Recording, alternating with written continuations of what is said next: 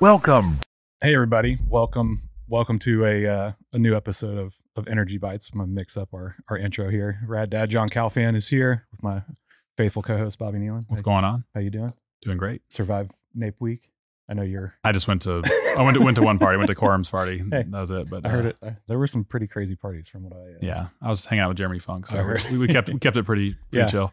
Well, and then, the frat conference was earlier this week as well. Busy week in the energy space. Today we've got George Danner, founder of Business Laboratory. Thank you for joining us today. Well, thank you for inviting me. It's good to be here. We were just talking about kind of how we have this weird. It's not weird, just happenstance. But one of the first people I met when I moved to Houston ends up being George's daughter. And then I don't even know how many years later that was, probably 5-6 years later, we end up, Bobby and I, when we were working together, doing a consulting project looking for software developers. And one of the first companies we met with was George. And it's like, wait a minute, you happen to be related to Star? Yeah, it's my daughter.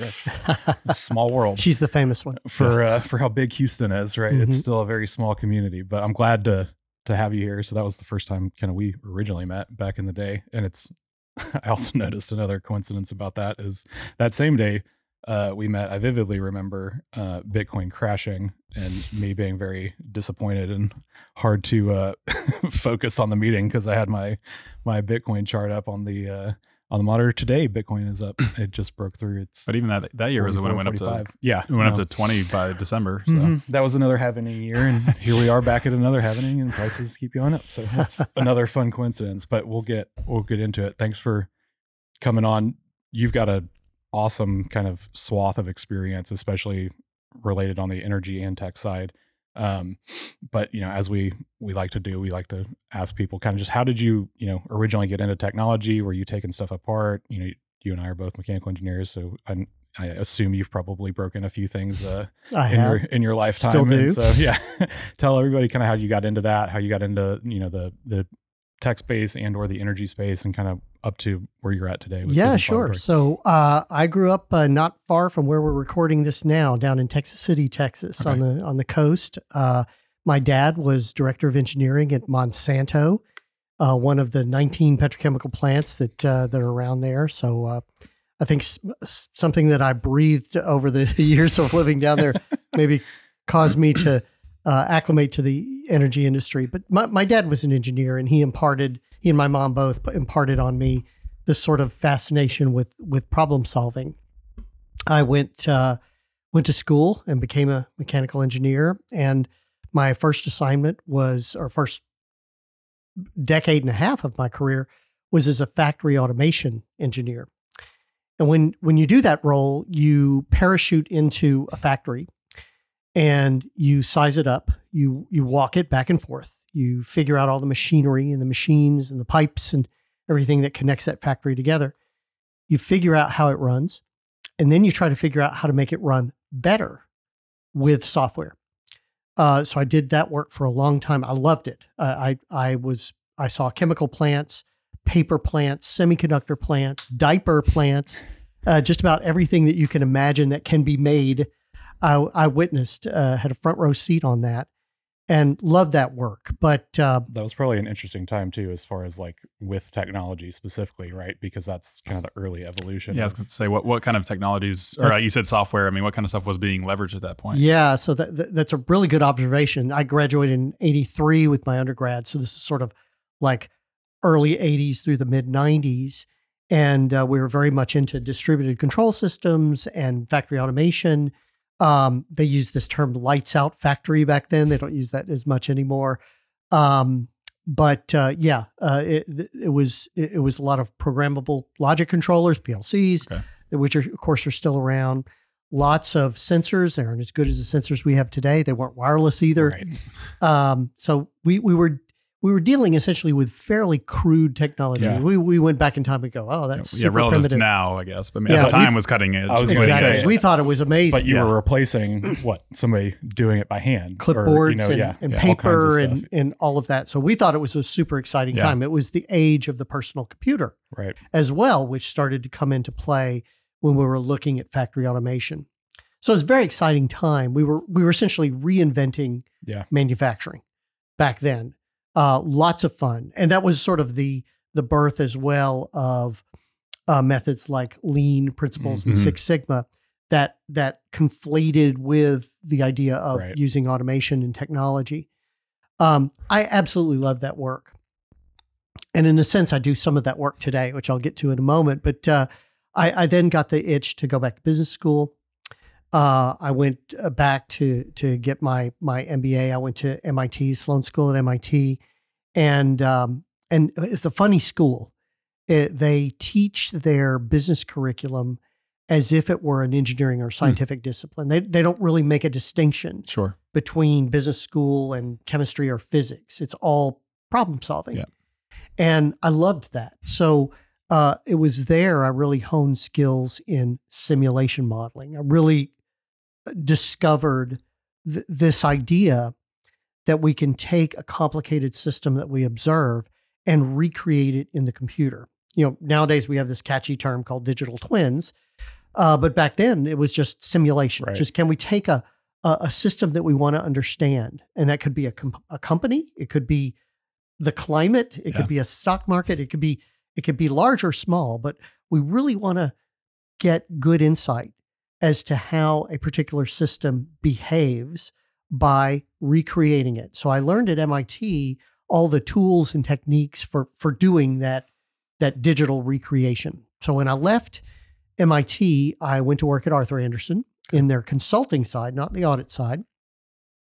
And our job there again was to make businesses better and faster and cheaper by any means necessary.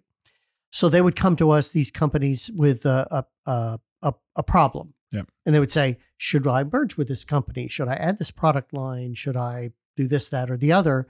And our team's answer was, we don't know. Sure.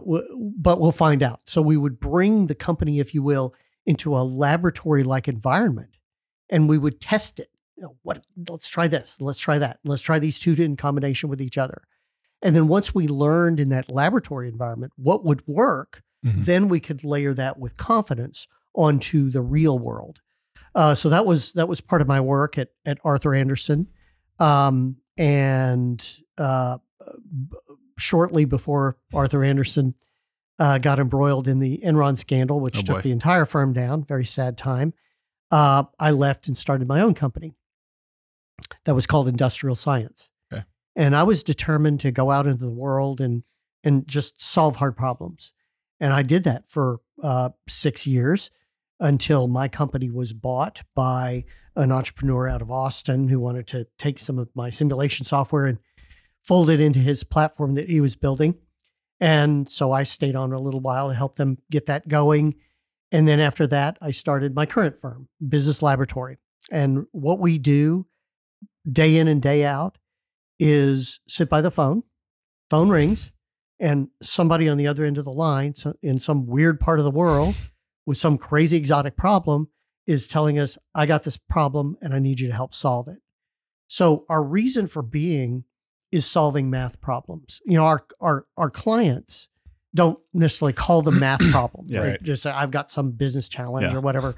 But at the end of the day, when you are figuring out how to make a company better through data, you're solving math problems. Yeah.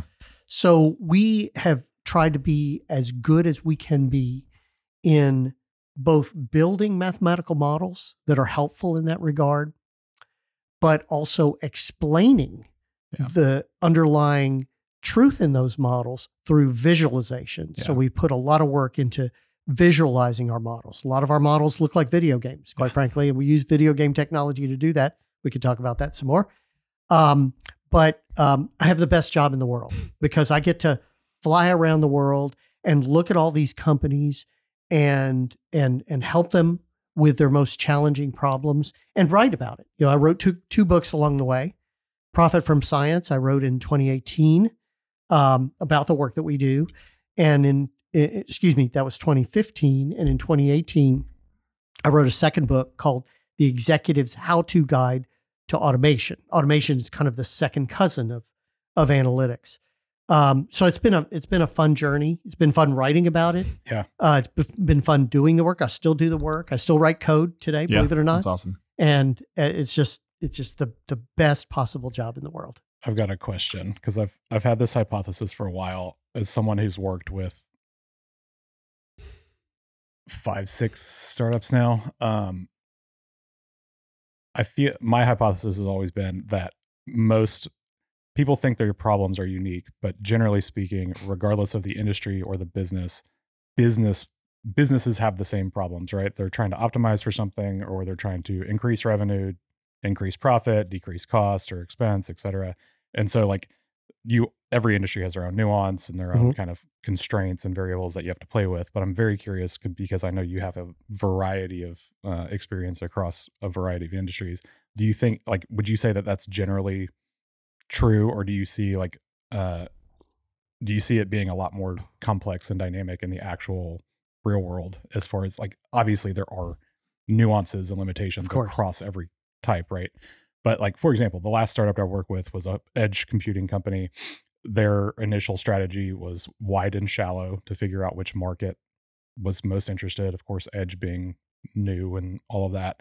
But, for example, energy, in my opinion, is one of the hardest industries to kind of break into, and also have a proven to do work in that space. Understanding that it's not a plant where it's stationary and you have dedicated internet. You probably have your own dedicated fiber line. You have your own backup generators and power and all this stuff.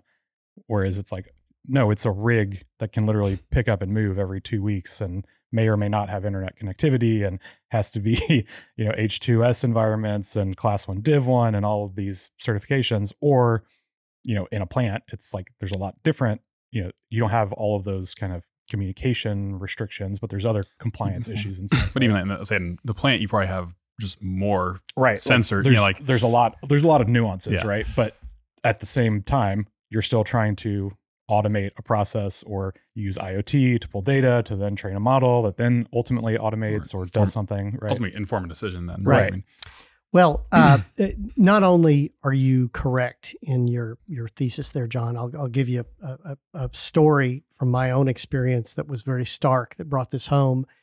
I was up in the Philadelphia area with a pharmaceutical firm, and they were dealing with the subject of risk around their drug pipeline. Mm-hmm. And they said, gosh, we got these 300 compounds, and they're at various stages in the FDA cycle. And, what money do we put in what compound? Mm-hmm. You don't always put it into the leading horse. Right. Sometimes you put it into the horse that's, 3 legs behind. How do we systematically deal with the risk in our drug portfolio pipeline? And so I was helping them build a model of their pipeline so that they could do that. Literally the next day, I flew back home to Houston, got into a conversation with somebody in a super major who was dealing with something like 1,100 wells in a basin in North America, and which wells do we, and in which sequence do we develop the different geologies, different permitting, and so forth. And I thought, oh my God, this is exactly the same problem. Yeah. So what you said there, John, was right. There's these sort of like nuances that get in the way, that tell us, oh, this is a very different problem than what you would find in the pharmaceutical industry. And I'll lightly chastise the oil and gas industry a bit here. This may be the only time I'll do this. We need it sometimes. No, we need it. We want it.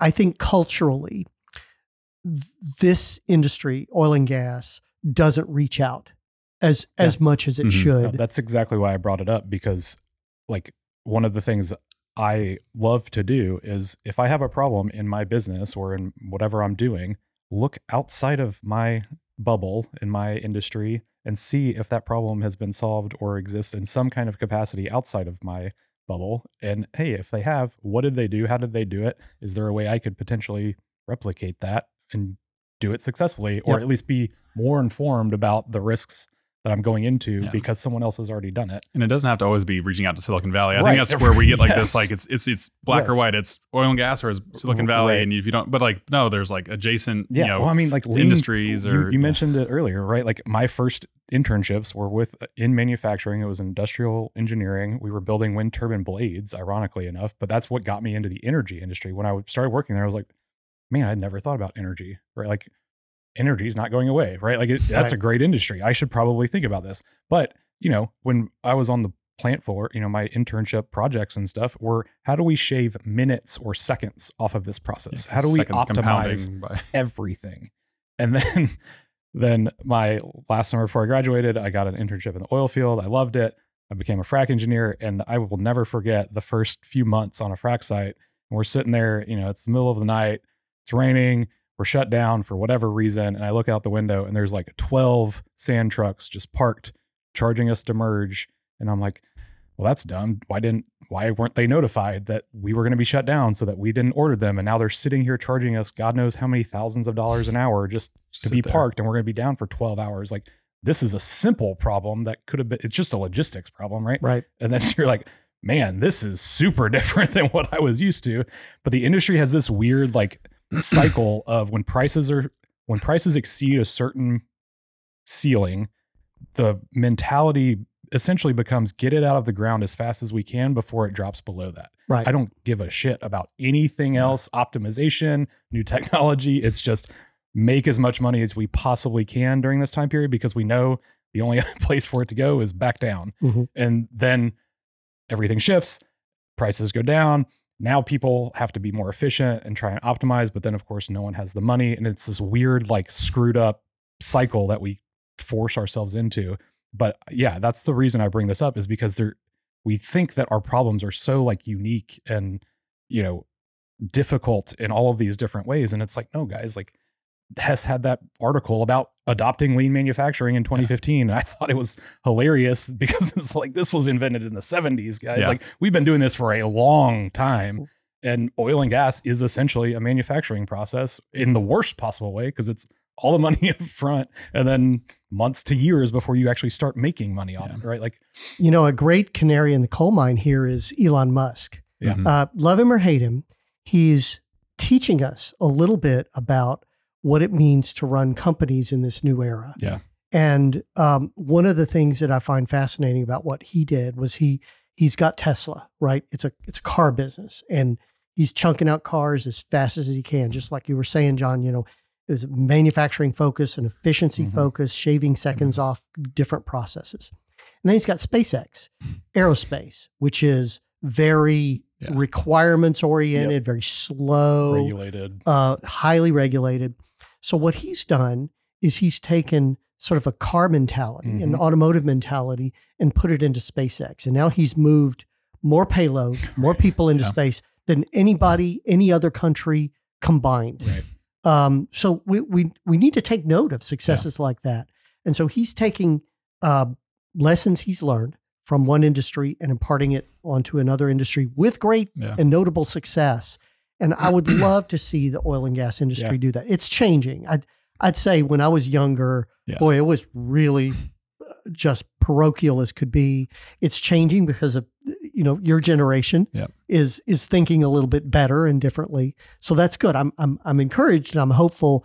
We still got a long way to go to be a lot less insular about our industry. Even taking a step back from Tesla, right? Like he brought the Silicon Valley mindset to the car industry, and then he took the car industry mindset to space. And like that's another thing too, is like, you know, software is now in everything, right? So like if you're not keeping up with software and the cloud and data and machine learning, like it literally spans every industry in everyone's life, and it's not going anywhere. And so like if you're pushing back against it in oil and gas because that's how we've always done it, it's coming. It's like it's not. It's here. It's here. Yeah, like we're trying to figure it out as we speak. And he's got a kind of a mantra that he uses a lot. It's not his direct quote. It's actually somebody who works for him.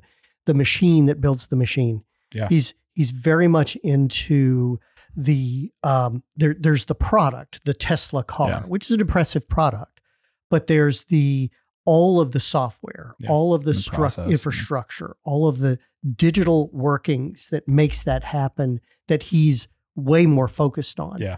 And I think that we could draw lessons from that in oil and gas. Is like, let's focus on, and you mentioned Hess, doing this, thinking about lean manufacturing. Okay, they're thinking about the machine that builds the machine. Yeah, it's the how versus the what. Right. Yeah. Well, and even like Tesla, for example, right? Their custom designed GPU that runs all their computer vision stuff in the car, right? Like no auto manufacturer would have done anything remotely close to that had Tesla not done something like that, right? And then all the over-the-air updates. Guess what? Now all the auto manufacturers are trying to do as much updates as they possibly can. And now all the auto manufacturers like, we can't win this game. Yeah, half of them are pulling out of the EV business or whatever. He's done so much counterintuitive stuff, and that's why I think he's good to learn from. These gold-plated consultants that would tell a company to outsource this and outsource that and focus on your core business.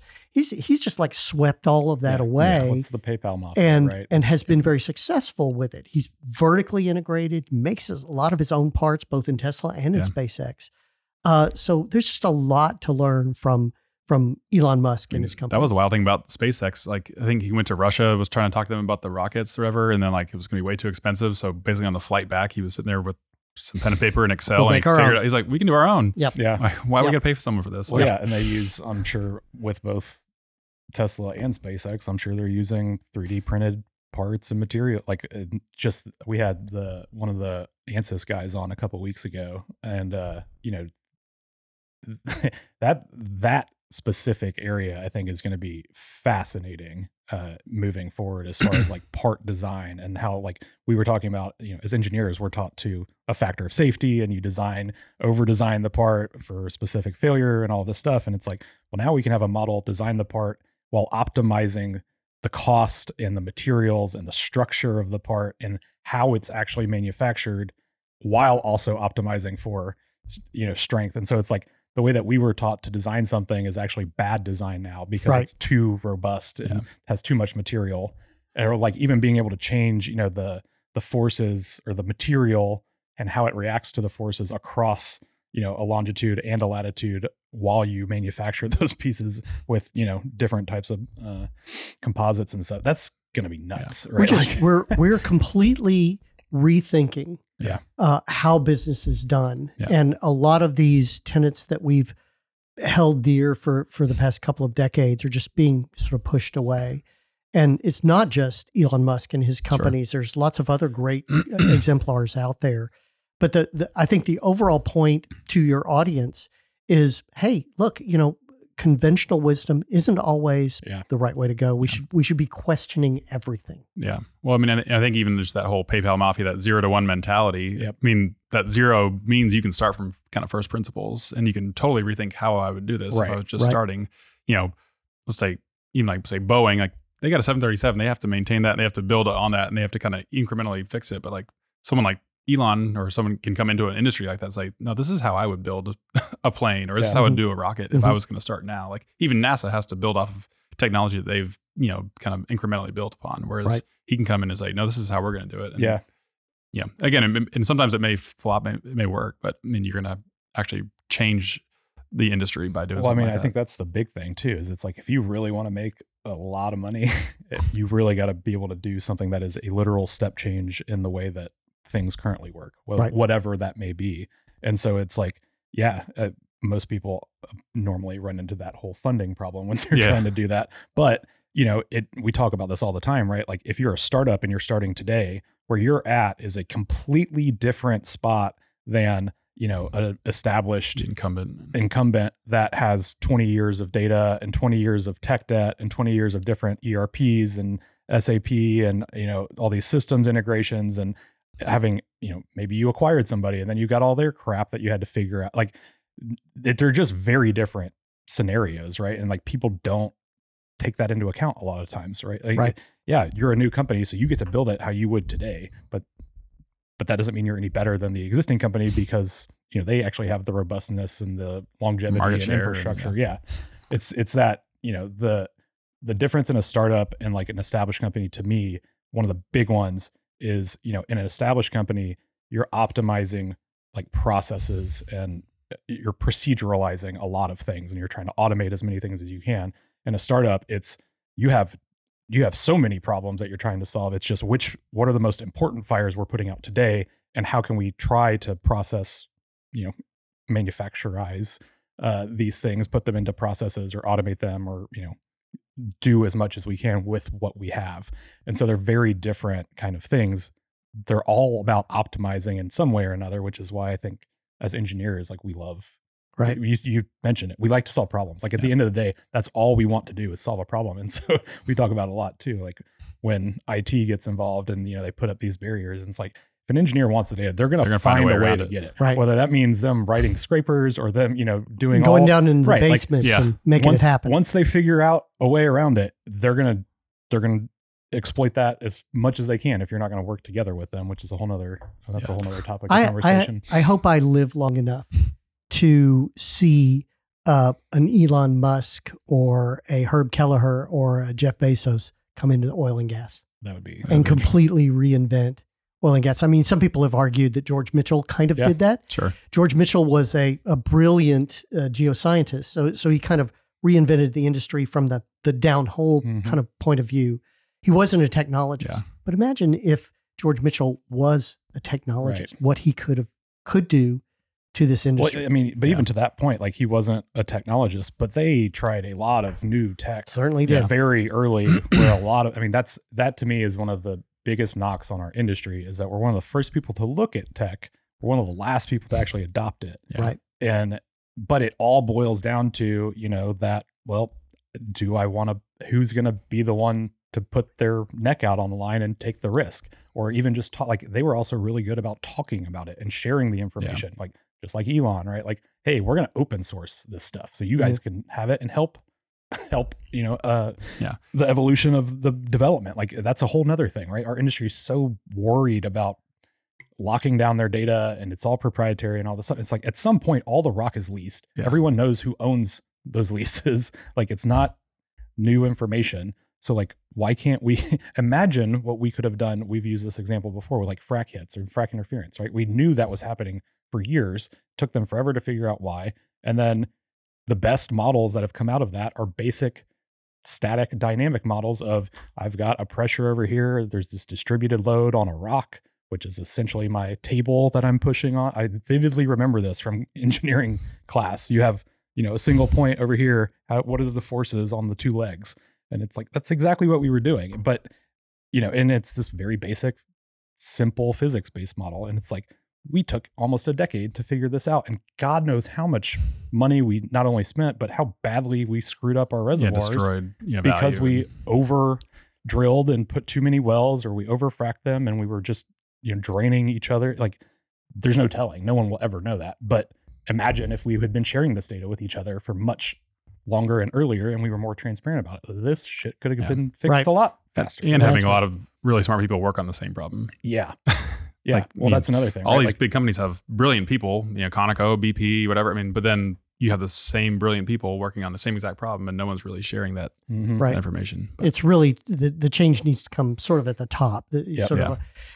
I'd love to see that pioneering spirit come back into the industry, and one day it will. I'm optimistic that it will. Just that's not the current state today. Because to that end, like, my first thought was, like, say in EOG, because they're like almost basically an IT company that happens to drill wells, right? But at the same time, they are like the tightest. Like, you don't know anything about. They can't talk to people. Like, they don't do it. Like, so that it's all kept close to the vest. So then it kind of blows up that whole, like, sharing that. Right. Yeah. No, I would say probably like the EQTs and Devons of the world would probably be some of the leaders in that kind of realm, I would say. But I agree with you. There's still lots of room for improvement. But the problem with it is, again, most of those companies are 20 plus year companies, right? Like, they have all these legacy assets. They've acquired God knows how much through all these acquisitions and divestitures and stuff. And it's like, they're not starting from zero. So they have a lot of these constraints, essentially. That's where I was going originally. Like, people talk about these nuances and stuff. We're all math folks. Like, it's literally calculus, right? Like, you have your constraints, you know what they are, right? The constraints just change depending on what industry you're in. Like, that's all it is. Well, even like more simple than that. And this is where I kind of want to maybe pivot back to some of the work you're doing, but like, you talked about solving math problems. Like, most of the problems that people have are still counting problems. Like, can you count this? Can you sum this? Like, move it starts there, and then piece of data from there to here. Right. A lot of the work that we do, I'd say 99% of the work that we do is basically algebra. Yeah. It's not a lot of really, occasionally we get into some fairly sophisticated math. Yeah. But a lot of it's just algebra. Mm-hmm. And a lot of the, you peel away the layers of these business problems and you find kind of just an algebraic formula there. It's logic. Right? Maybe a big formula, but sure. it's algebra at the end of the day. Yeah. No, that's a very good point, right? Like so many of those processes is just moving data around or these nested logics of just basically algebra, right? Right. But the thing that arguably makes it complicated, I think, that what we've observed is the degrees of freedom. Right. So if you think about a simple problem, okay, I want to arrange 13 people around a dinner table for a wedding, let's say. Okay, here's Aunt Mary over here and here's Uncle Jim over here and so forth. I got 13 people to arrange. So how many combinations are there to arrange 13 people around a dinner table? Well, I can tell you the answer. Yeah. It's 13 factorial, and that's 6.2 billion combinations. Still got it, Bob. And very good. Well done, John. So happy. I was just going back to this is a combination of permutation. Yeah, I couldn't. but people think, oh my, 6.2 billion combination. That's incredible. We're just putting 13 people around a table. How could it be that complicated? Well, it is. Yeah. That's the number of combinations. And so what do we as humans do? As humans, we just kind of dumb the problem down. Okay, well, I'm just going to get a piece of paper and I'm going to put Aunt Sally over here and Uncle Jim over here. It's like, I know they don't like each other, so we won't put them there, right? So or they effectively there's your constraints. Dumb the problem down. Exactly. And they use they haven't talked in 8 years. And you know what? We do the same thing in business. We take a really complicated problem like that doesn't look complicated on the surface, and we dumb it down. And so we solve it intuitively. And I think that's the thing that makes the work that we do fairly complex, because our models have to go out and search this vast solutions space to find the one perfect combination of those 13 people at the dinner table that nobody sort of gets into fights or throws wine at each other and that sort of thing. But that is the state of play today. I think we have more degrees of freedom than we had 10 years ago. We have more people at the dinner table than we had 10 years ago. And yet we are solving them with the same sort of dumbed down principles and intuition and rules of thumb.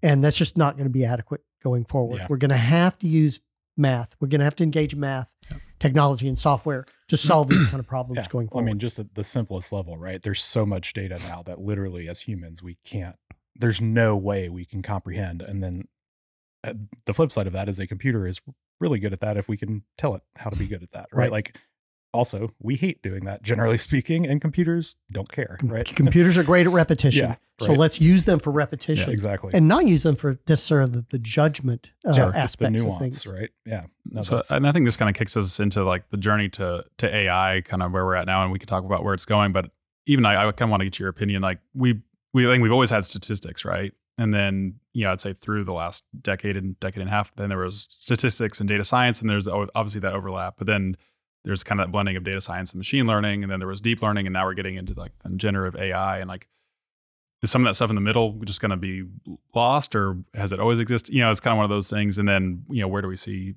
it going from where we're at now? Because it's advancing rapidly. And then, just really how much math is going on, even within like those generative AI. Because I think it was always like deep learning. There was a ton of math going on, but it was this black box, right? Yeah, but that's actually a very good point. And I think you're a good person to frame this question in this way.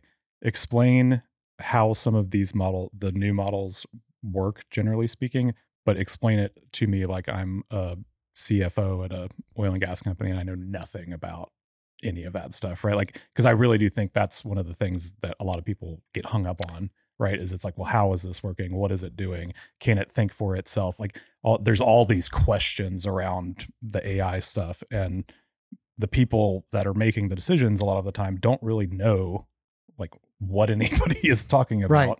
Even, at the deepest level, I use GPT and I use a bunch of language models all of the time. That doesn't mean I actually have a true understanding of exactly how they work, what the bounds are, what their constraints are, and all that stuff. And as all of my math teachers have always taught me, make sure you know the bounds of, of your conditions or of your equation before you go and start using it. And so I think that would be a really good kind of snippet to get out of there, just to like let the average, even just tech focused person, but just that doesn't have that layer of knowledge to kind of understand like how they work, what they're actually doing, what they are not capable of doing, what to look out for when people are promising you that they can do things that they actually can't really do. Because there's the creative marketing folks at some of these companies, especially in Silicon Valley that have lots of funding, like I'm getting really, really good ads about, hey, here's this AI sales agent and he sounds like a real person and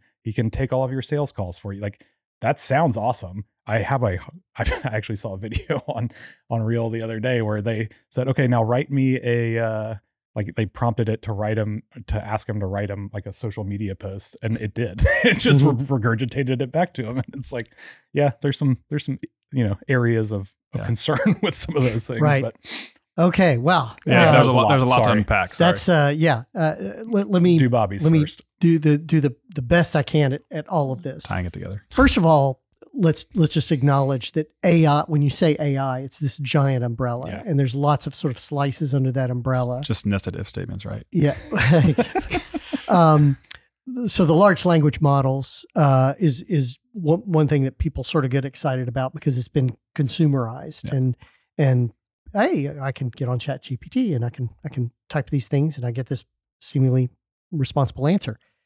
So the pivotal word in there is language, large language models. It is a language model. It is not a knowledge model. So, for example, if you were to go to ChatGPT and say, write a love letter to my wife, we met 10 years ago and we have 2 children and yada, yada, yada. You give some salient facts about your relationship to your wife and it will write you the most beautiful love. It'll bring you to tears. And you think, wow, that is really intelligent, but it's not. So language models are trained on the internet. So it is responding to your ask of a love letter. So it's been trained on thousands and thousands and thousands of things called love letters, but it doesn't understand the concept of love, relationships, marriage, etc. It's regurgitating to you. It's essentially tricking you into thinking it's intelligent. Now, does that mean it's not useful? No, I'm not suggesting that.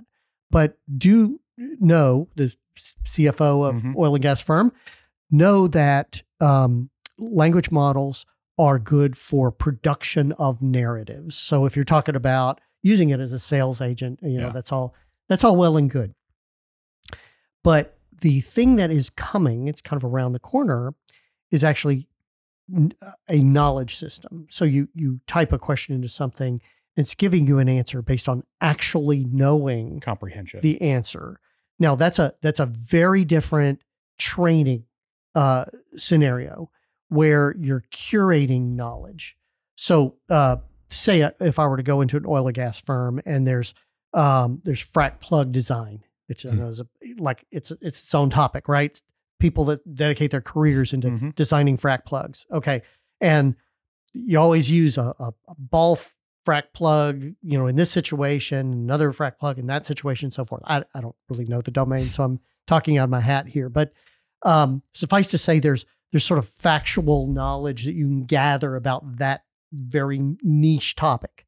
And somebody who's intelligent about that can curate that into a system. And so when you ask about that topic, it can give you an actual answer. That's called a knowledge system. And the closest thing to a public domain example of that is something called Wolfram Alpha. So if you want to go out to wolframalpha.com and toy around with it, you'll immediately understand the difference between that and a language model. It's really good for solving math problems. Yeah, I see that you've done that before. If you have any math problems that you're interested in. Right, or if your children, helping them with homework, that's ideal. Great parent tip.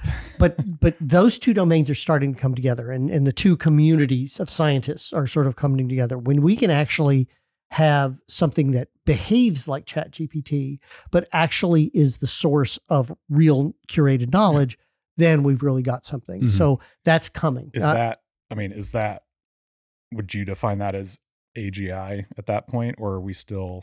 Well, you're still the next step. It's still sort of hard coded, AGI, if you will. Okay. Yeah. So in other words, some human in who's an expert in that domain is sitting down and encoding that into a system. So I would not call that AGI, and that's artificial general intelligence.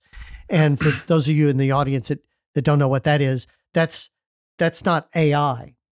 That's AI for AI. It's learning how to learn.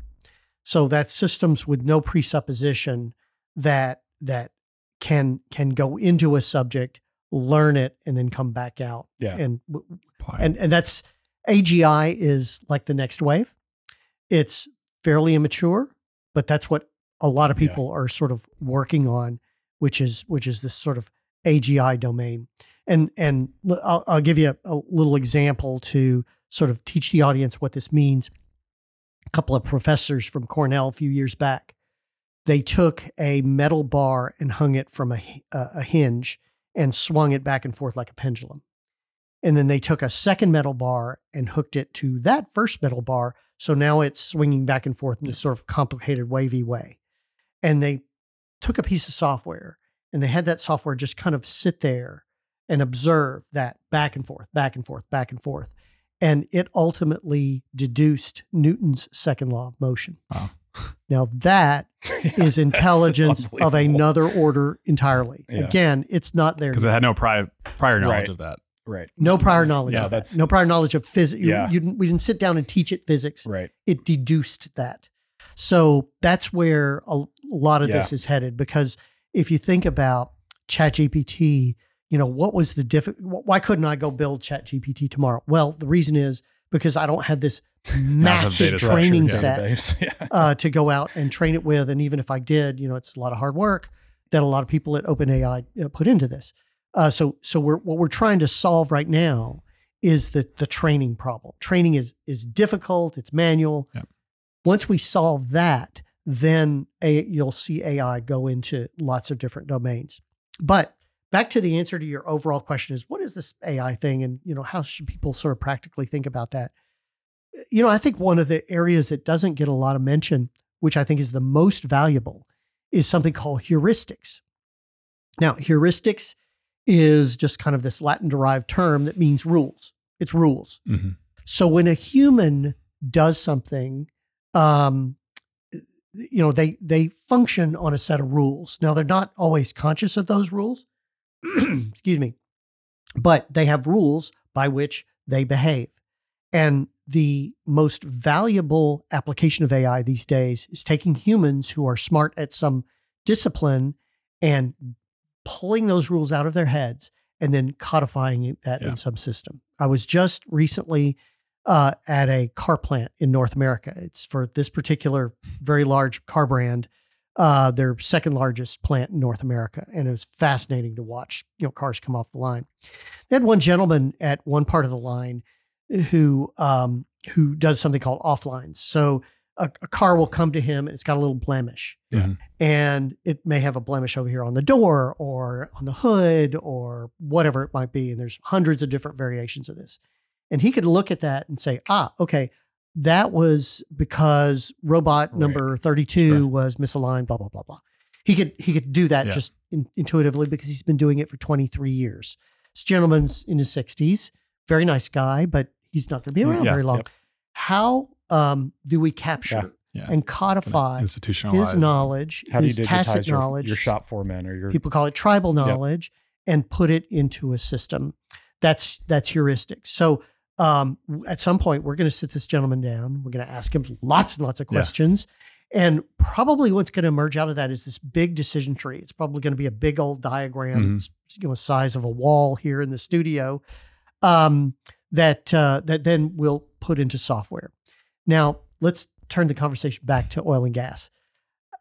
I've been around oil and gas companies a lot, and there are people like that particular gentleman all over. Know a lot of things. They can hear the compressor and they know exactly what's wrong with it. And they're not good at articulating how they do what they do necessarily. I mean, we call this the Michael Jordan paradox. Michael Jordan is the greatest basketball player that's ever lived. And he's going toward the goal and he's dribbling that basket and he's looking at the goal and he's moving side to side and he makes this magical dunk.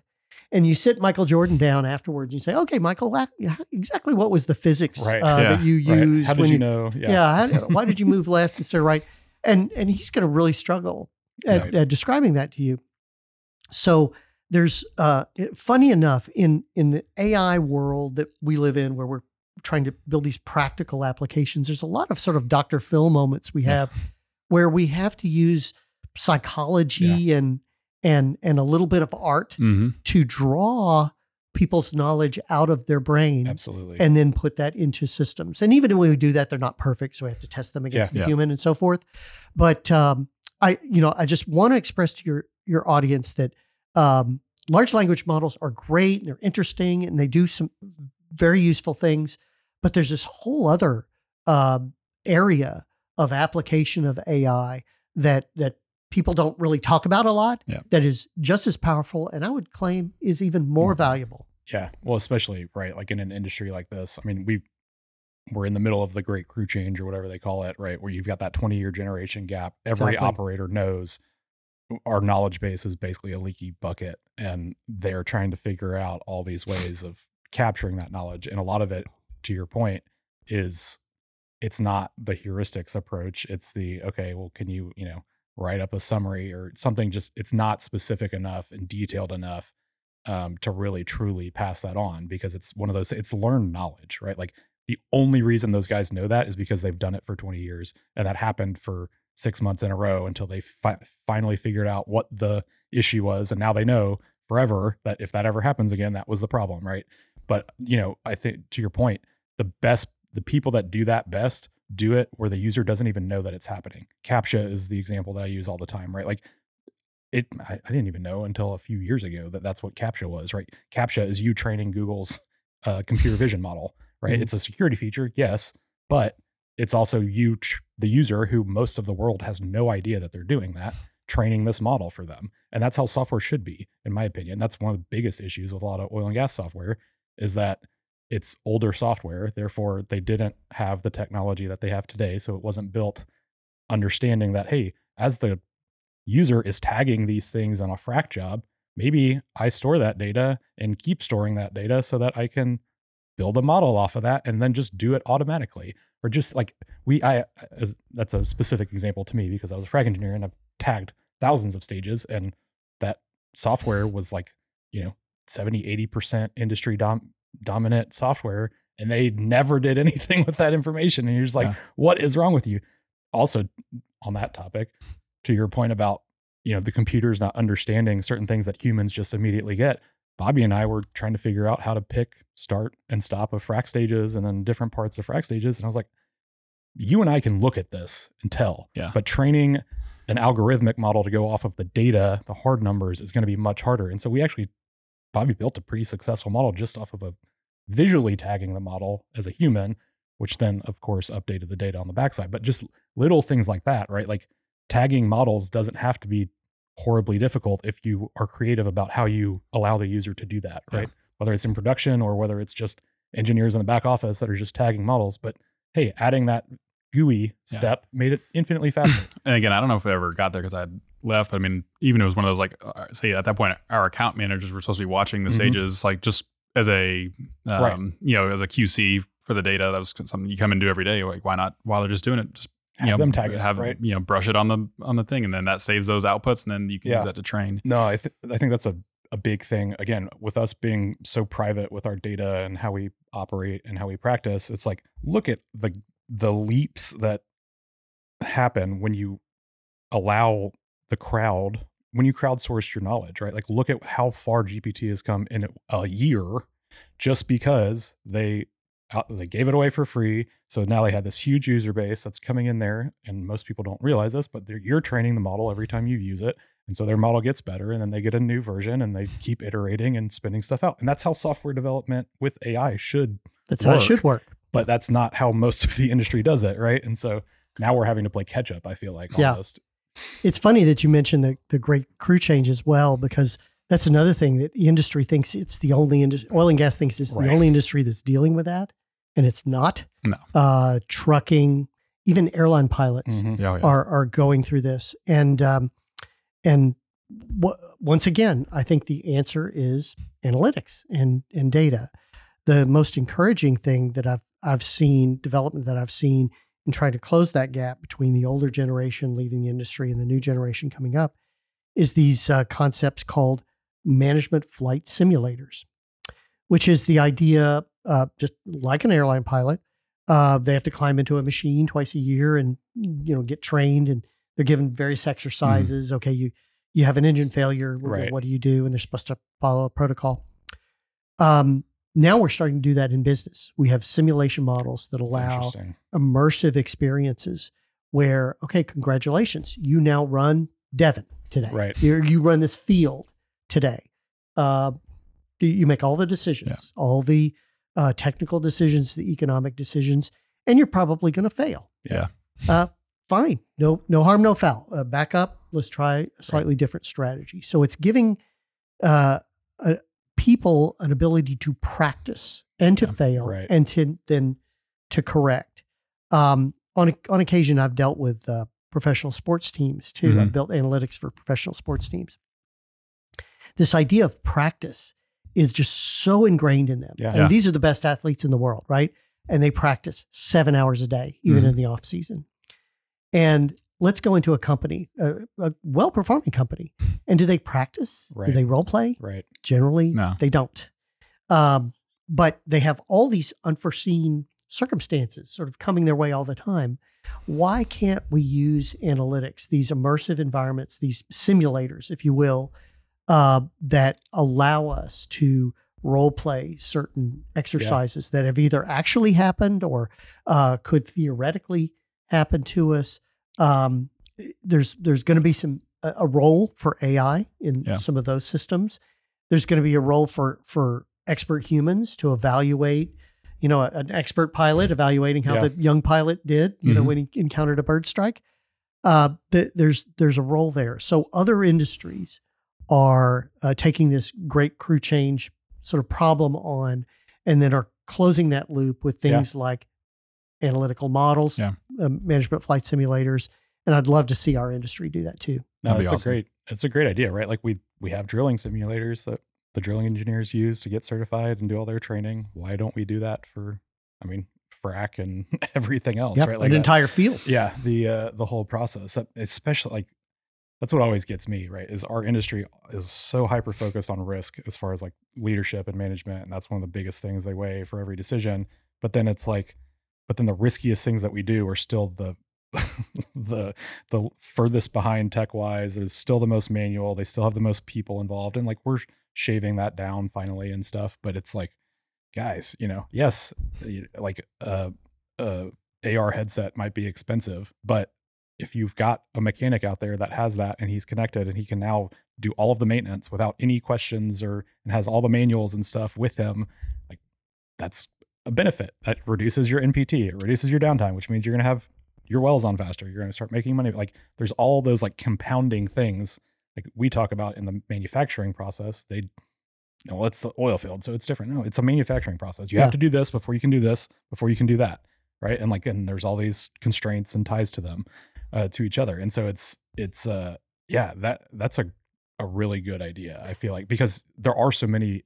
Hardest part about business is you don't know what's coming, right? Like if you knew like a hurricane was coming, just like it's like a hurricane versus a tornado, right? Yeah. Tornado pops up in the middle of the night always. You can never see it. And it's, 2 a.m. and the alarms are going off and you're like, oh, well, shit, I guess there's a tornado. Hurricane, a week ahead of time, it's coming. You can leave, you could prepare for it.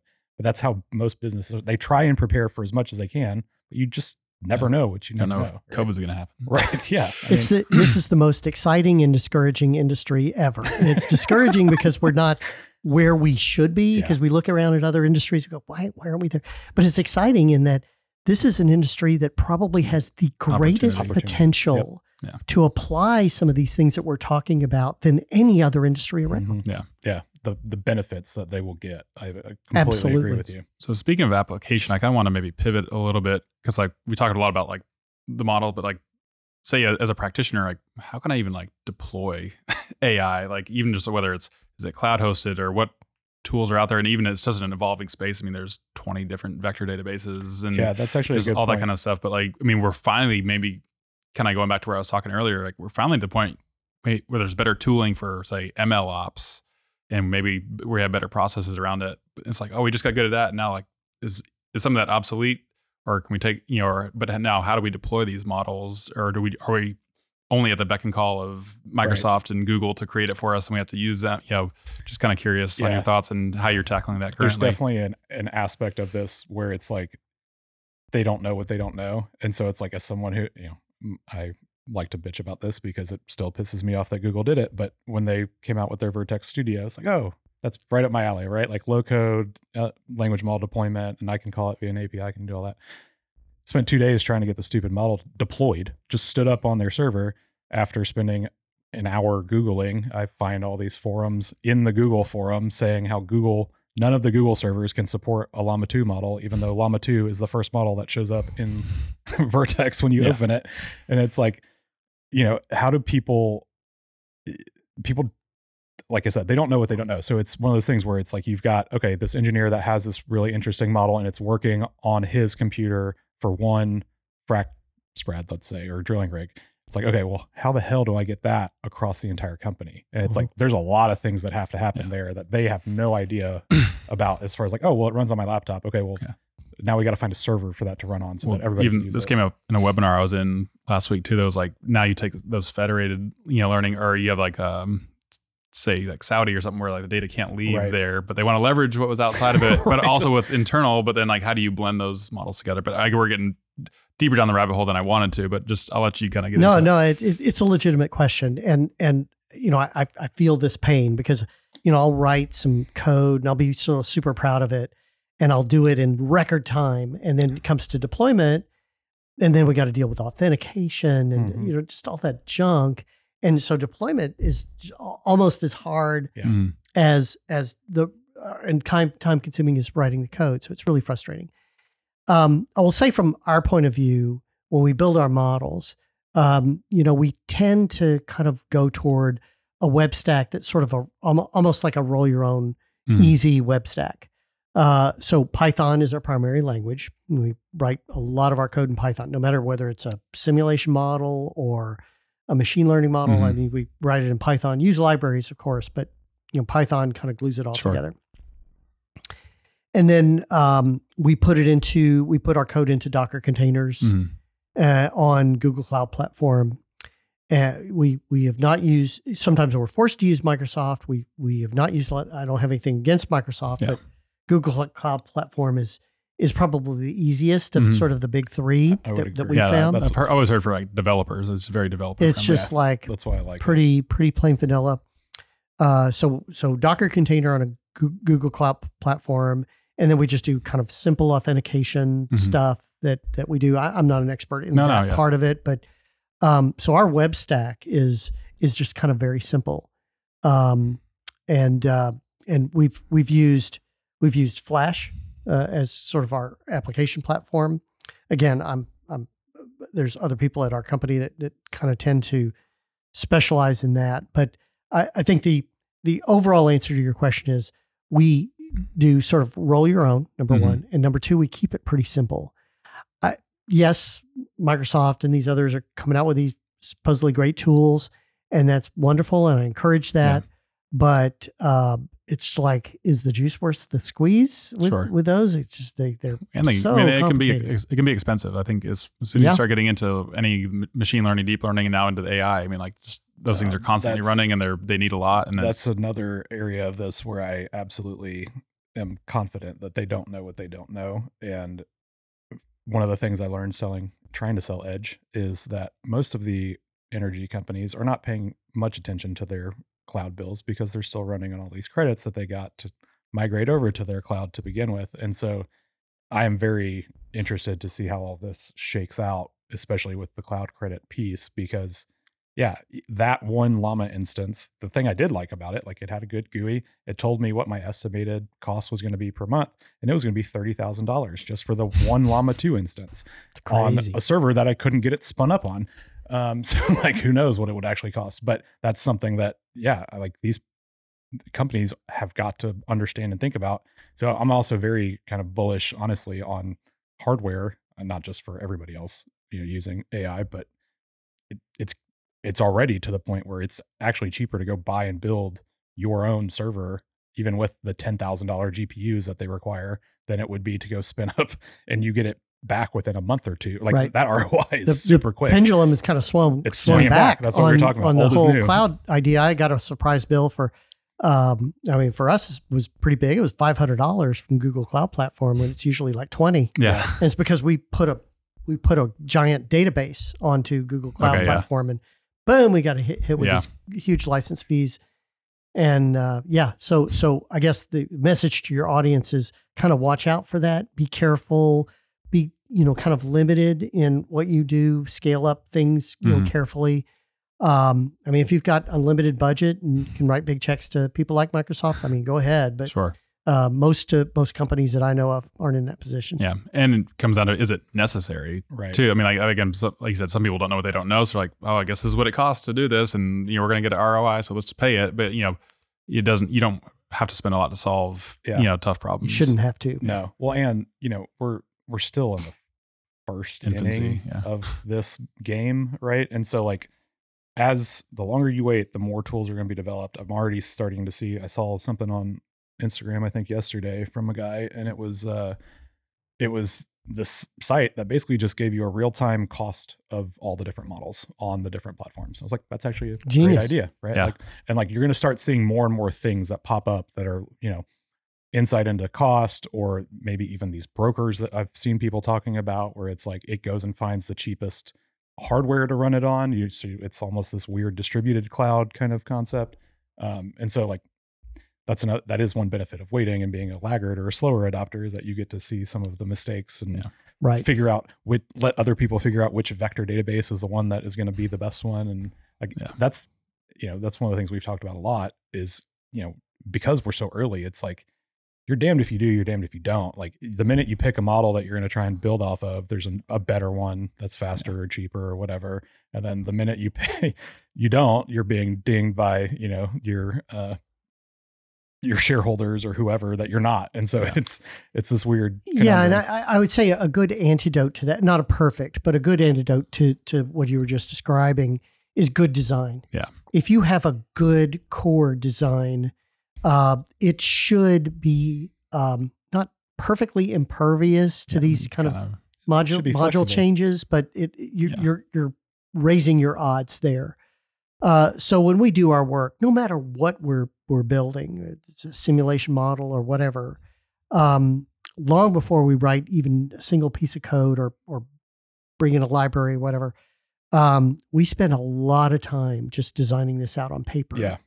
Making sure that it's a good, solid, sound design. And then we kind of mentally stress test it. Okay, what if this happened? What if that happened? And I think there's a for folks out there who are trying to build these systems and they're not necessarily technical themselves, there's this kind of notion of, when am I going to see the code? Let's write some code. And I would caution you for the people that you're working with inside the company or outside the company, spend a lot of time in design, more than you think you should. Yeah, that's a very good point because, like I said, we met as you were consulting with us, and in that process, as the customer, I'm getting pressure from my boss, like, hey, we need to get something. We need to get it going. How much, when is it going to happen? How much am I paying? I'm paying this. Where's the product? Where's the output? Blah, blah, blah. And even as just a person, it's like, man, do we have to go sit through this? And like, I know how I want it to work, but the fact that I know how I want it to work doesn't mean that anyone else has any idea how I actually want it to work. And so like, I absolutely agree with you.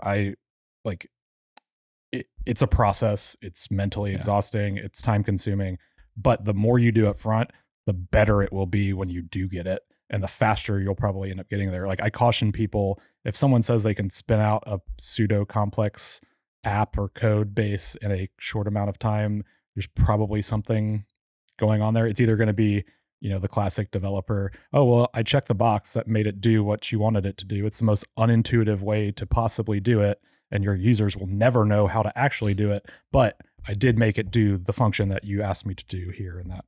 And 5 years from now, nobody will ever know how he did what he did. So, that's a big one that because again, it's management looks as it from, the financial side, it's a cost. And the cost and time, which of course is the worst things that they never want to hear. And so, but if you don't do those things, you run into the issues down the road. You're halfway through development. It's like, oh yeah, we forgot to think about that scenario where Billy couldn't push that button and because he was on vacation or days off or whatever. It's like, well, shit, now we have to refactor the entire thing. And now you're twice as far behind as you would have been if you would have just done it up front. Right. Yeah. And I think that's a good lesson for your audience too, in that, how do you start some of these sort of AI projects? I was at a conference just last week and with a very prominent, technology provider. And the first question that they asked at the conference is, what can we do with generative AI?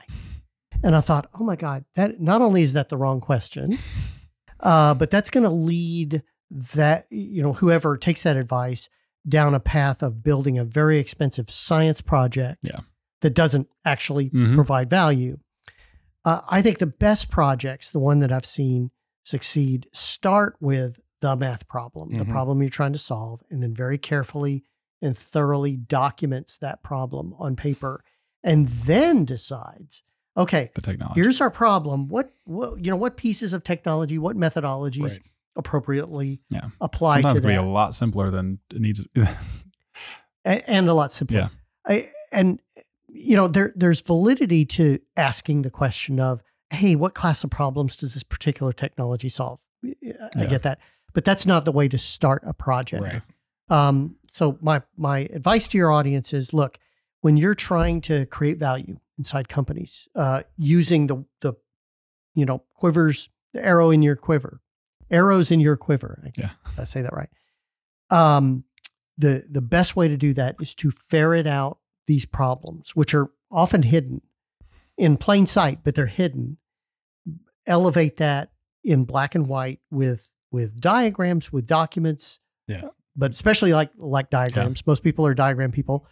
And then work backwards from the business problem. Anchor your work to a business problem, and you'll create value every single iteration. Yeah. No, you cannot be specific enough when you're scoping and going through that process, right? Like I tell everybody that, and you don't really understand that until you do it a time or two and you're like, oh shit, I forgot. I wasn't, or I also tell people now, especially with tools, like one of the things that, again, like we've talked about this whole time, is AI is incredible right now at supplementing human activity in certain areas. And so, for example, I now tell people, like, if it has anything to do with the front end visually, mock it up. 100% mock it up every time if you have any kind of thing that you're trying to get a dev to do, because it can easily turn into, well, I did it. Well, okay, but this is how I wanted you to do it. Well, you didn't say that. And so just having a mock-up helps. But then you take it this next step. There's this tool that I've talked about before, TL Draw, and it's basically just like paint. And so you can put a box, and then you can put fields and squares, and then you put text in it telling it what each thing does. And then you click a button, and GPT-4 does its thing and builds you a interactive spins up a little web app that you can share with people. So you can send it directly to the developer, and he can see exactly how it works, and you can just sit there and iterate on it. And it's like, with tools like that, like there's no reason anymore that we should have these issues of like scope creep or things that, well, I wanted it that way, but you didn't know that I wanted it that way, right? Well, humans are always involved. No, that's a three-pronged. Humans are terrible, right? About communication, generally speaking. But yeah, and it was interesting too. I mean, just kind of thinking of that. You talk about the documentation and like solving the problem, but then it made me think, and it all starts to come full circle, I think, as you weave in some of this AI. But I mean, now say with GitHub Copilot, I mean, like one thing I've heard people talk about and I try to do, but I'm not great about it either, but it would be like, before you write a line of code, write all your comments, right? And then fill in the code. That's a really good idea. Actually. But now with with GitHub Copilot, you can literally write your comments and it will write the code for those comments. At least, you could actually achieve a lot by really outlining what you need to do first. Yeah. And without ever writing a line of code, in this day and age. Right. Yeah. You can even take that further and write tests. Yeah. And then it'll work sort of backwards from the test to write the code. I mean, it's crazy what that's stuff like that will do. That's the only reason I can code as much as I do these days is because I have gotten good enough at prompting GPT of like, okay, I need you to build me a Python script for collab so it knows out of the gate exactly how to format it and which, type or what the format to use. And then I tell it exactly if I want to use a library, I'll put the Git link in there and say, use this library. And it does a pretty damn good job of it because I gave it the boundaries and the constraints of what I wanted it to do. But it's like, if you just type in, write me a Python code that, scrapes this website, it's going to tell you a bunch of junk, right? Bad prompts give you bad answers. It goes back to the math, right? Data junk in equals junk out, guys. Yeah. It's a function, right? Yep. Inputs, outputs, and no, that's man, we're definitely, so we've talked about this, but we're going to have episodes in the future of like more panel type about a specific topic. So we'd love to have you back for the AI stuff. I'd love to come back. A wealth no, of it's like, information. again, we're like an hour 15 yeah, in. We're already, it's like we could sit here and talk for 3 hours on this. Went by quick, but that's a sign that it was a good one too, though. You want to jump in speed round now, I guess? Yeah. We kind of did a little speed round at the end. Just kind of this will be fun because we can make it kind of AI quick focused. QA. Yeah. So we just kind of pepper you with questions, and short answers and stuff. I'll keep them as short as I can. Yeah. What do you see as like the kind of leading vector databases these days? Oh my gosh. Well, relevant. Oracle's new version, they just added vector capability. I'm not saying that's the best vector database, but it's telling that they added vector capability to this legacy database. I can't really give you an answer there because on the database side, on the repository side, I don't work in that very much. What about on the coding side? Do you have a favorite library or model that you've been using? I assume you guys use PyTorch. Yes. So we use a lot of Python language, and within the Python language, there is a simulation library called SymPy that works on Python's generator functions. It's a brilliant application of generator functions weren't created to do simulation, but these very smart people put this library together, and it is incredible. And so it's not just for discrete events. So if you're looking at any kind of process flow model, it's great for that. So it's called SymPy. Okay, cool. That's a good one. Who's your favorite social media follow? Social media follower? Follow, like who do you follow? Like, or who do you like to keep an eye out for their content or watch? I do follow Elon Musk, believe it or not, because I don't care about his sort of political statements and all that, but he says things on occasion about things he's doing at SpaceX, Tesla, The Boring Company, even Neuralink. Neuralink has had some interesting news as of late. I like following him because then that directs me to do a little bit of research on stuff he says that I want to understand better. You have anybody in the AI space that you like to that puts out good content that you like to read or watch? Yes, there's a lot of people. I'm trying to gather. Remember who they are. Gather their names.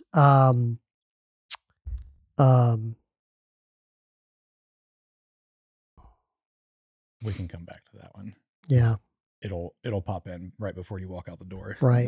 Like my brain works. Yeah. What is GCP your preferred cloud provider? Yeah.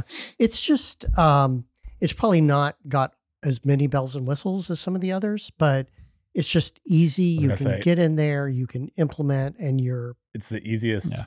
It was the easiest to me to get.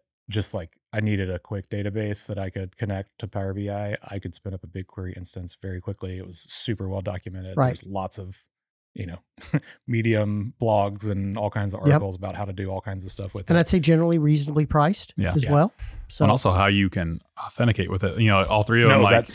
That's the like beauty Azure, of it. You need like an Azure account to get into Azure, and then like AWS has this very bizarre IAM. But you get a Gmail account, you can Yeah, GCP, then it knows that you're this human being. I use that quite a bit because even just for like stuff within, right? Like I've said this before, I use AppScript for a lot of just like kind of initial testing of code or of different processes and stuff, because it's just basically Java that I can now use Sheets as my database. I can use Drive as another storage place that if I want to pull or push things from. And it's wonderful because I don't have to authenticate because it's on my Drive and on my Sheets, and it's the click the button and it all works together really nicely. And I'd say generally speaking, we're kind of bought into the Google ecosystem. Yeah. And I haven't been unhappy. Yeah. Nothing you've wanted going for. into that. Yeah. Just don't try and spin up a Llama 2 model. Don't promise I won't. Yeah. You got one more? What's your favorite place to go on vacation? Sounds like you've traveled a lot. Oh my gosh. So I love Cabo San Lucas. Okay. It's kind of my happy top, place. Yeah, 5 on my bucket list. Yeah. If y'all go, let me fantastic. know, because there's a place Rebecca told me to go to. Okay. That was just awesome. You can do everything there. You can go out in the sort of desert-like conditions and do dune buggies. You can go fishing. You can go swimming. You can go sailing.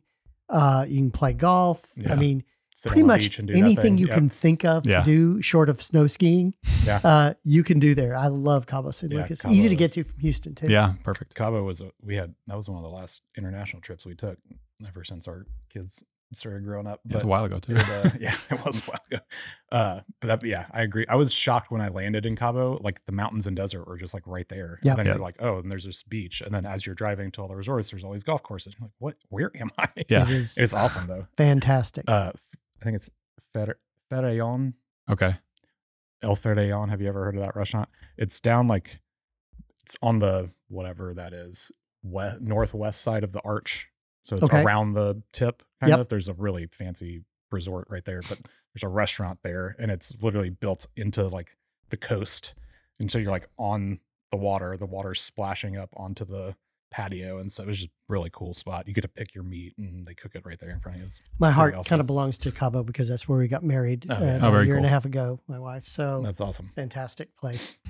What is your favorite language model right now? And then we'll wrap it up because I figured that'd be a fun question.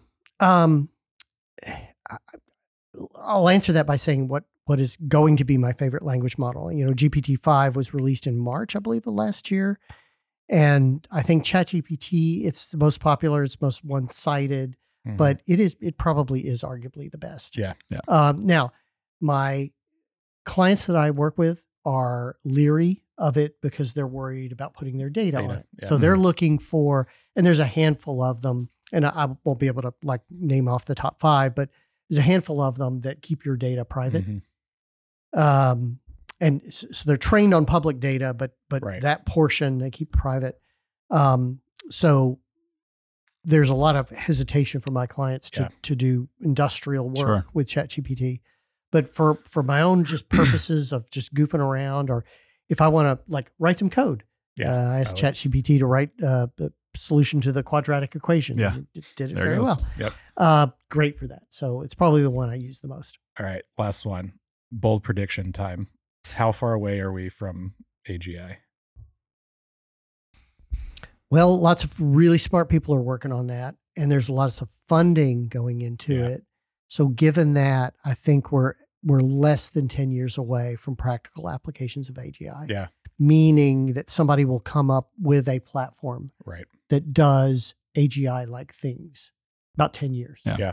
No, I mean, when you were talking about the example you were using, I saw a very similar video where they put these 2 little, robots, little tiny ones, in a little pen, basically with a soccer ball and 2 soccer goals.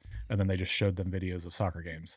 And like, that's what the training model was just this video of kids or whatever playing soccer. And I don't know how many weeks it took, but sure enough, one of them finally scored a goal. Right. And then they keep learning. Yeah. Right? And you figure, they play defense, scoring a goal is a good thing to do. Exactly. Let me do more of that. Yeah. It's wild that we already have that. Well, I tell you a really interesting application of AGI in that regard is what Google has done with the Japanese game of Go board game. It's actually very simple rules, but but the unfolding of the game, just like chess, super strategic, super right? complicated, right? There's so many different combinations. So the Japanese game of Go is about 5,000 years old. And there are people even today who are Go masters. So they start at a very young age, and like all chess. they do every day, all their lives, is master the game of Go. And I'm oversimplifying here, but generally speaking, the object of the game is sort of, or the strategy is sort of capture the middle of the board. Okay. And if you can kind of capture the middle of the board, generally you're in good shape. You're probably going to win. And so they built AlphaGo, I think they called it, a synthetic system to play Go against human Go masters. And it started playing the conventional way and it lost. Played the conventional way and it lost again. Well, finally, it started playing around the edges of the board and it won against professional Go masters. What's significant about that is it sort of invented new knowledge. Right. A game that is 5,000 years old and nobody thought about, hey, well, let's play around the edges. Yeah.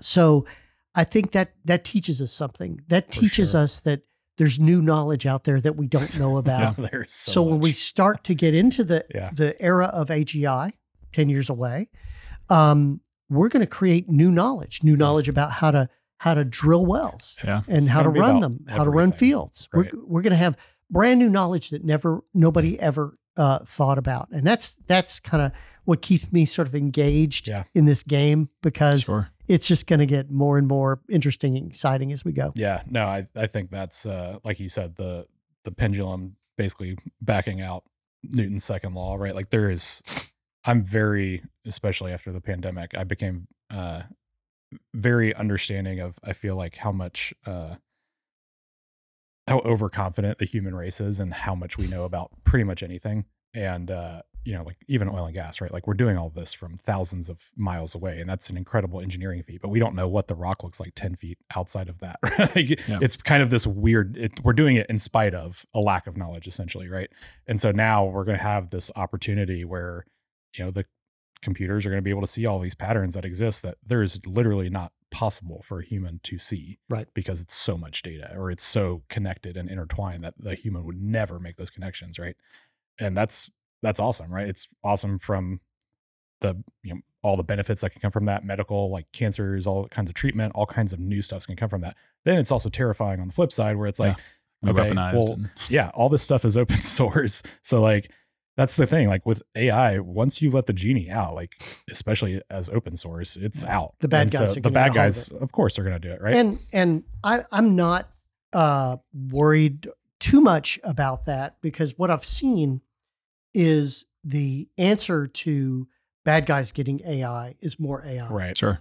Give an example. The FAA is sort of looking into this, automated airplane. So you go onto a commercial airplane, there's no pilot. It's being flown from the ground. Jesus. Okay, so you have that. And naturally people come up with, well, what happens if a bad guy, hacks the airplane and crashes it somewhere? Well, what they've come up with, which I think is pretty brilliant, is there's not one synthetic pilot on board, there's 9. And if one of them goes rogue or gets compromised, it essentially gets outvoted by the other 8. Consensus mechanism. Yeah, exactly. That's why I'm a Bitcoin bull. It makes so much sense when you look at any kind of decision like that, right? Generally speaking. That's right. So there are answers to these questions. So some people who should probably know better are saying, well, let's pause on AI because we have these sort of fears there. And I don't think that's the right way to go. Yeah. I think we should keep going on AI and develop these intelligent countermeasures using AI. Yeah. That's the right way. Well, the concerns, right? Like it's not like you're just going in blank. It's just like any other science thing, right? You've got your hypotheses. Let's go test them. Let's build it with those things that we know to be risks in mind. And then let's make it flexible enough so that as new things pop up, we can also fix those, right? It's it's fascinating. Even like I'm mostly worried on the hacking side around like quant and the actual compute power, right? Like you were talking about the 13 factorial, right? Like that's why all the new passwords are 11, because 11 factorial is a shit ton of things to try and figure out the perfect combination to. And so it's like, that's but now you throw a quant computer at it potentially, and it's like, even with all the crypto stuff, right? Like, yeah, that's super secure without quants, but apparently a quant could break that very quickly. Yeah. But then of course anyway, that's a whole nother. There's lots of challenges in quant computing, so I'm a little skeptical that it's going to come through as quickly as a lot of people are saying. But it's still a legitimate thing to talk about. Down the road, it's going to be viable probably at some point. At some point, as with all tech. Well, George, this was a lot of fun. We really appreciate it. How can where do people find you? How can they get in touch with you? Well, they can certainly read my books that I mentioned earlier. They can come to our website, which is www.business-laboratory.com. They're welcome to reach out to me, george.danner@business-laboratory.com. I'm happy to, people write to me all the time about interesting topics. I'm happy to engage with your audience about any of this. I love talking to people. Most active on like LinkedIn? Are you on Twitter? LinkedIn, probably the most. Yeah, cool. For sure. George, we appreciate it. Check out George's book. I've got a copy actually on my bookshelf in my desk or in my office from when it came out. Appreciate you coming. Everybody check out George. Thank you. Guys, thanks for watching. Just a couple of quick updates. We've got Empower coming up, we've got Energy Tech Night coming up at the end of this month in February. This one is in Midland. If you're out there and going to be in town, make sure you check that out, get some tickets. We also have Empower coming up at the end of March. That's our energy Bitcoin mining conference. It's looking really, really good and exciting. And if you guys are interested, make sure you check that out as well. Otherwise, we appreciate it. Thanks for coming again today, George. Thanks, Bobby. We'll see y'all next time. While some may see them as the crazy ones, we see genius. Because the people who are crazy enough to think they can change the world are the ones who do. Goodbye.